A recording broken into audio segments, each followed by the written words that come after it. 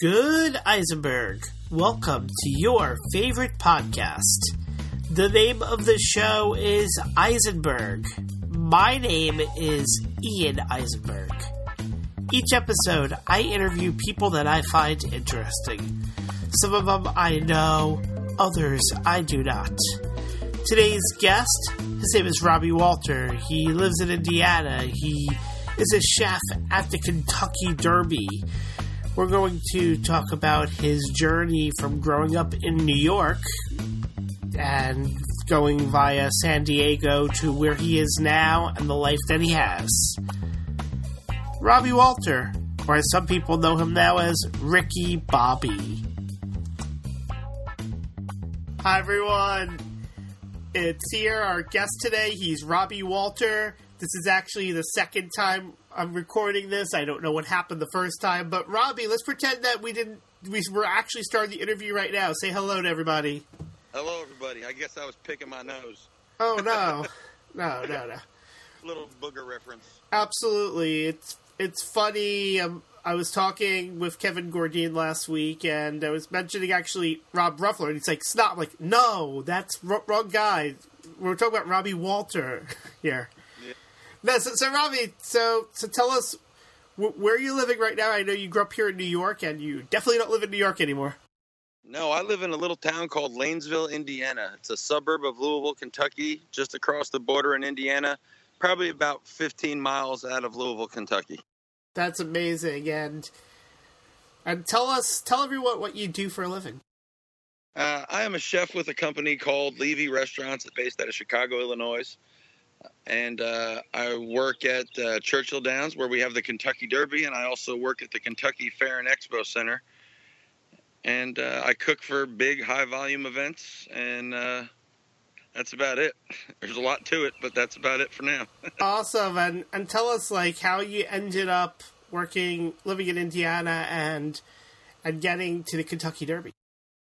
I used to be a sous chef with this company, Levy, in Washington, D.C. at the Verizon Center.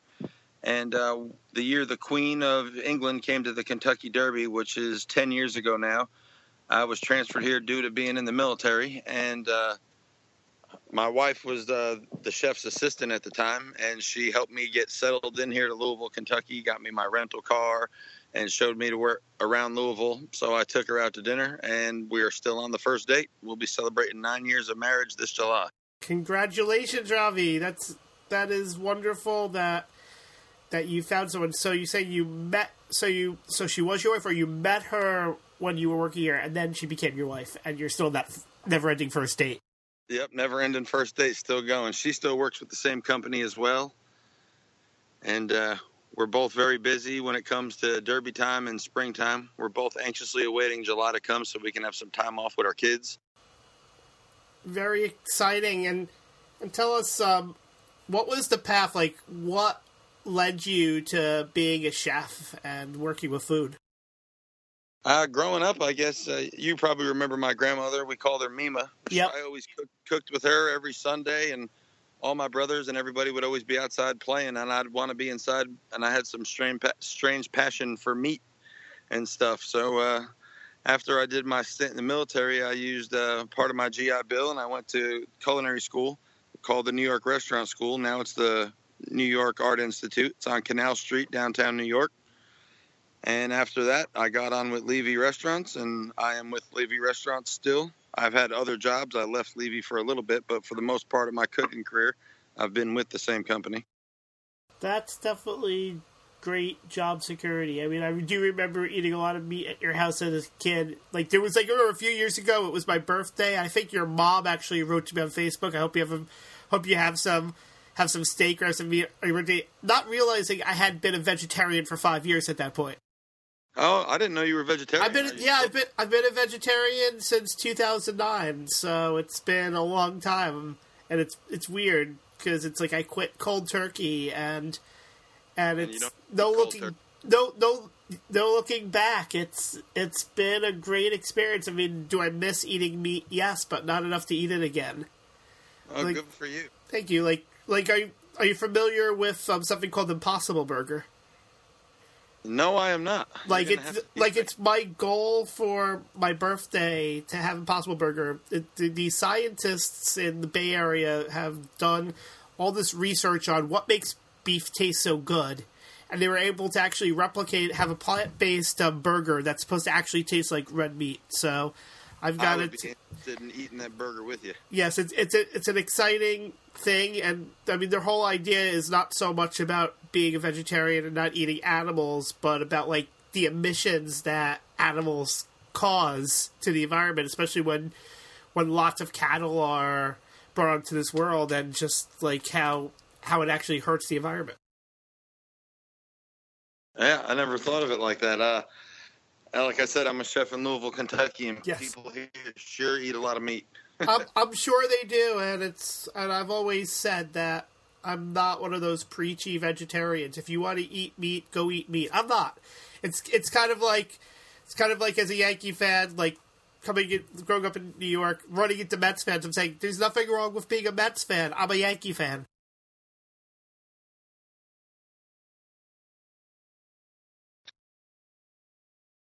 They're amazing. Finally.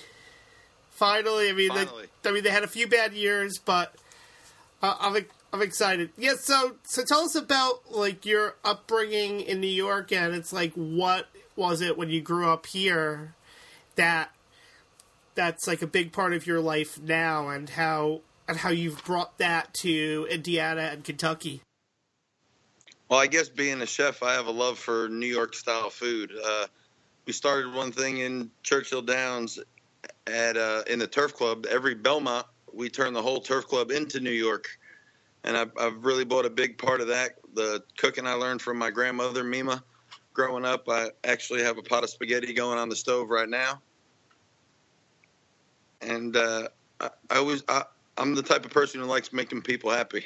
You know, from coming to my house, I was probably on the grill all the time anyway.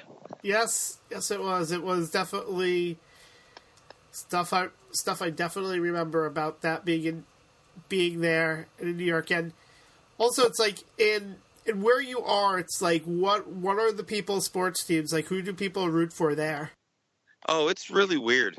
So baseball around here, there's a lot of Cincinnati Reds fans, which I guess I get because Cincinnati's about an hour and 15 minutes away. And then football, it's kind of split with the Bengals and the Colts. And then for but not the Browns. Baseball, not the Browns, not so much. Cleveland's about 6 hours away. So okay.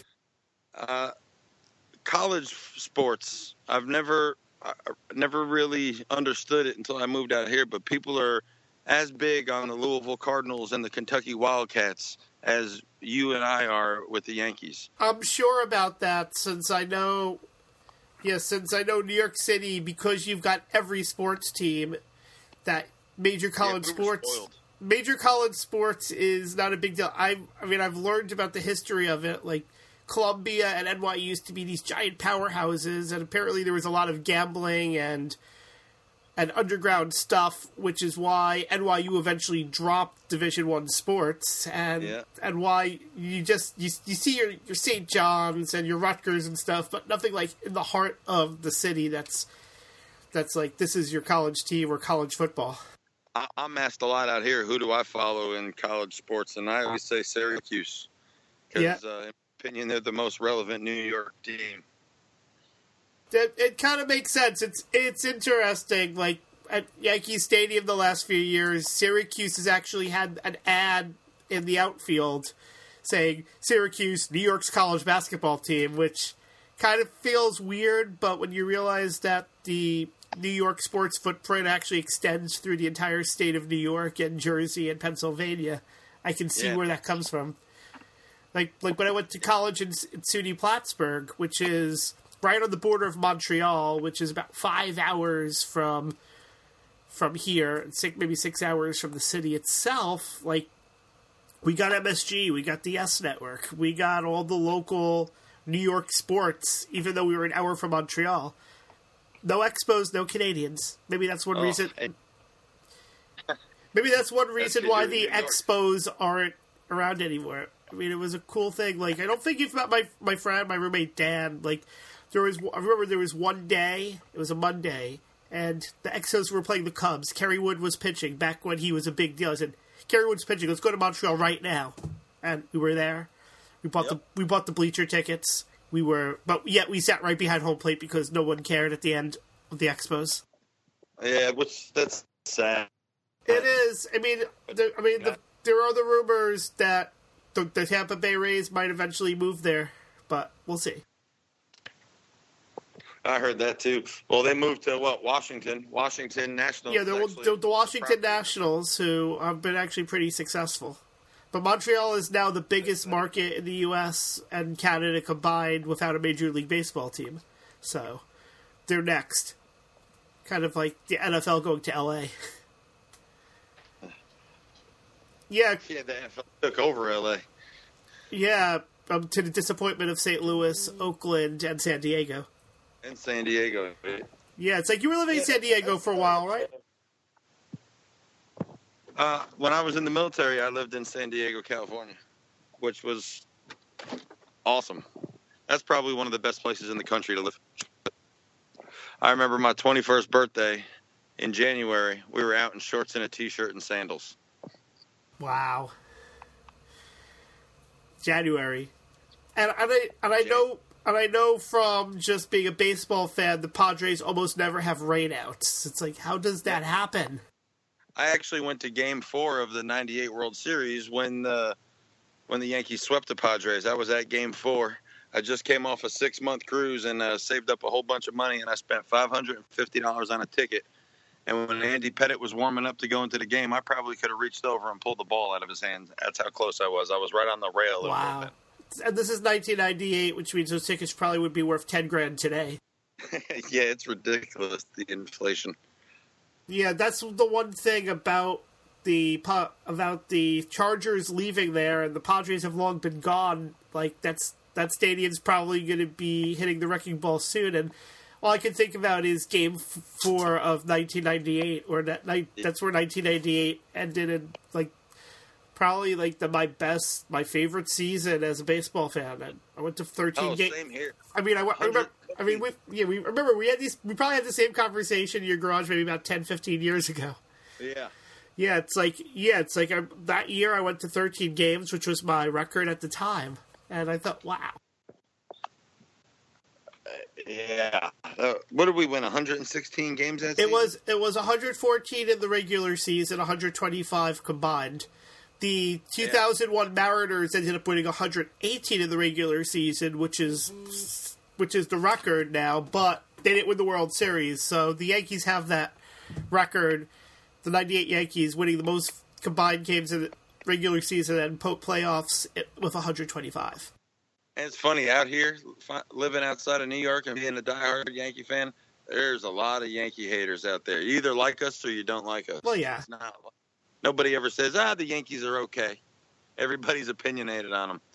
Yeah. Which is funny, because this year in Derby, David Ortiz was in the Turf Club. And I've seen him a couple times, but one of my assignments, Tom Brady, Aaron Rodgers, they bring their whole offensive units to the Derby every year. Oh, wow. So instead of all the fancy food we prepare for them, they all wanted hamburgers, French fries, and chicken fingers. So it was my job, and I have a catchy nickname that's been with me since I've been here in Louisville, Kentucky. Everybody calls me Ricky Bobby. Ricky Bobby, and, like Talladega Nights. Yeah, I got transferred here when that movie came out, and I have two first names, Robert Walter. So Robbie, Bobby, I'm not Ricky Bobby. And that's all people call me. Not many people that work with me know my full name. But so that. And I'm guessing that you don't use shake and bake. I don't use shake and bake, but I shake and bake and fist pump my team when they do a good job. It's kind of funny. Nice. I kind of get into character when I put on my chef jacket. Even my little son knows that they call me Ricky Bobby at work. It's kind of funny. But Tom Brady and Aaron Rodgers know me as Ricky Bobby. I actually got a picture. It's on my Facebook page of me and the two of them on Derby Day, and it was a real awesome experience. And I don't like either of them. That's fun. That's funny, but yeah, it's kind of like when I met Donald Trump back in, I think, 2003 at the movie theater. You allowed to say that on this podcast? Hey, you know what? you know what? It's one of those things where it's like it or hate it. It's like he's the only president I've ever met. Yeah, I guess I've never met a president. Yeah, I know my dad once shook Bill Clinton's hand, like at a West Point graduation. Yeah, that's cool. I don't remember why he was there, but it happened. Yep, Dad's doing well. Dad's good. I mean, I don't have kids, but Samantha has 2, so he's a happy grandfather. That's good. It's time for you to give him one. Something like Ian Jr. Yes, Ian Jr. I've always joked that I should name my kid Ian, but like IAIN, like the I don't know if that's like another I'm not sure if that's British or Irish or Scottish or version of Ian. But no, I wouldn't name my kid Ian. Talking about, I don't know what it is either. I wanted a junior too, but I guess that's more of a New York thing having a junior. Actually, from what I understand, it's like very much like an Italian thing. From what I understand, like I know I've met a lot of like. I married a country girl. Yeah. I have a Dylan Thomas Walter. Yep. So is it Bob Dylan, Dylan McKay, or someone else?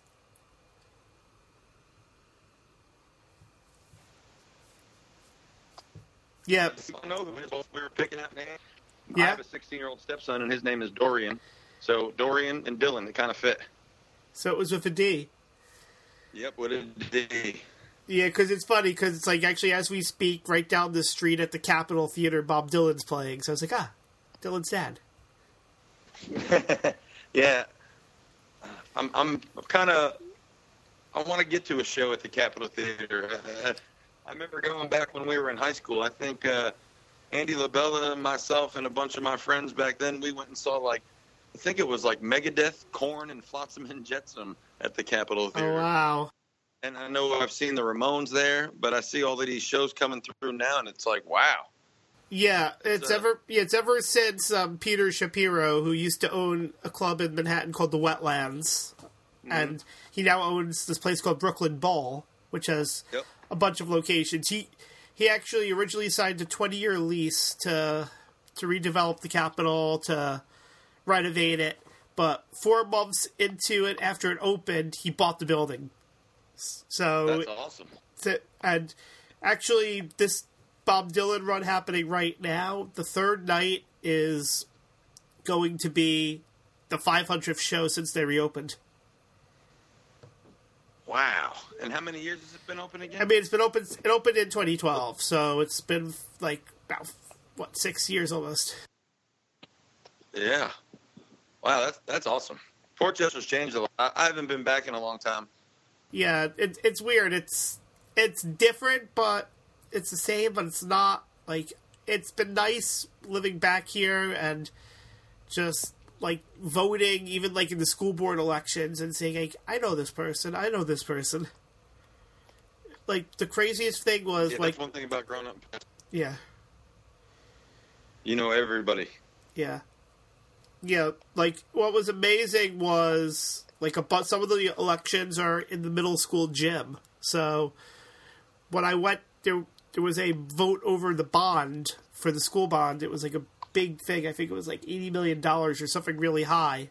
It was in the middle school gym. It was probably the first time I was in there since we were in 8th grade, and it was and it's such a throwback. I can't even think of when the last time I was in that gym. Yeah, because there's no reason to go. It's same thing. I haven't been in the high school probably, or at the high school probably since Samantha's graduation in 1999. Yeah, I think mine was Danny's graduation. I think that was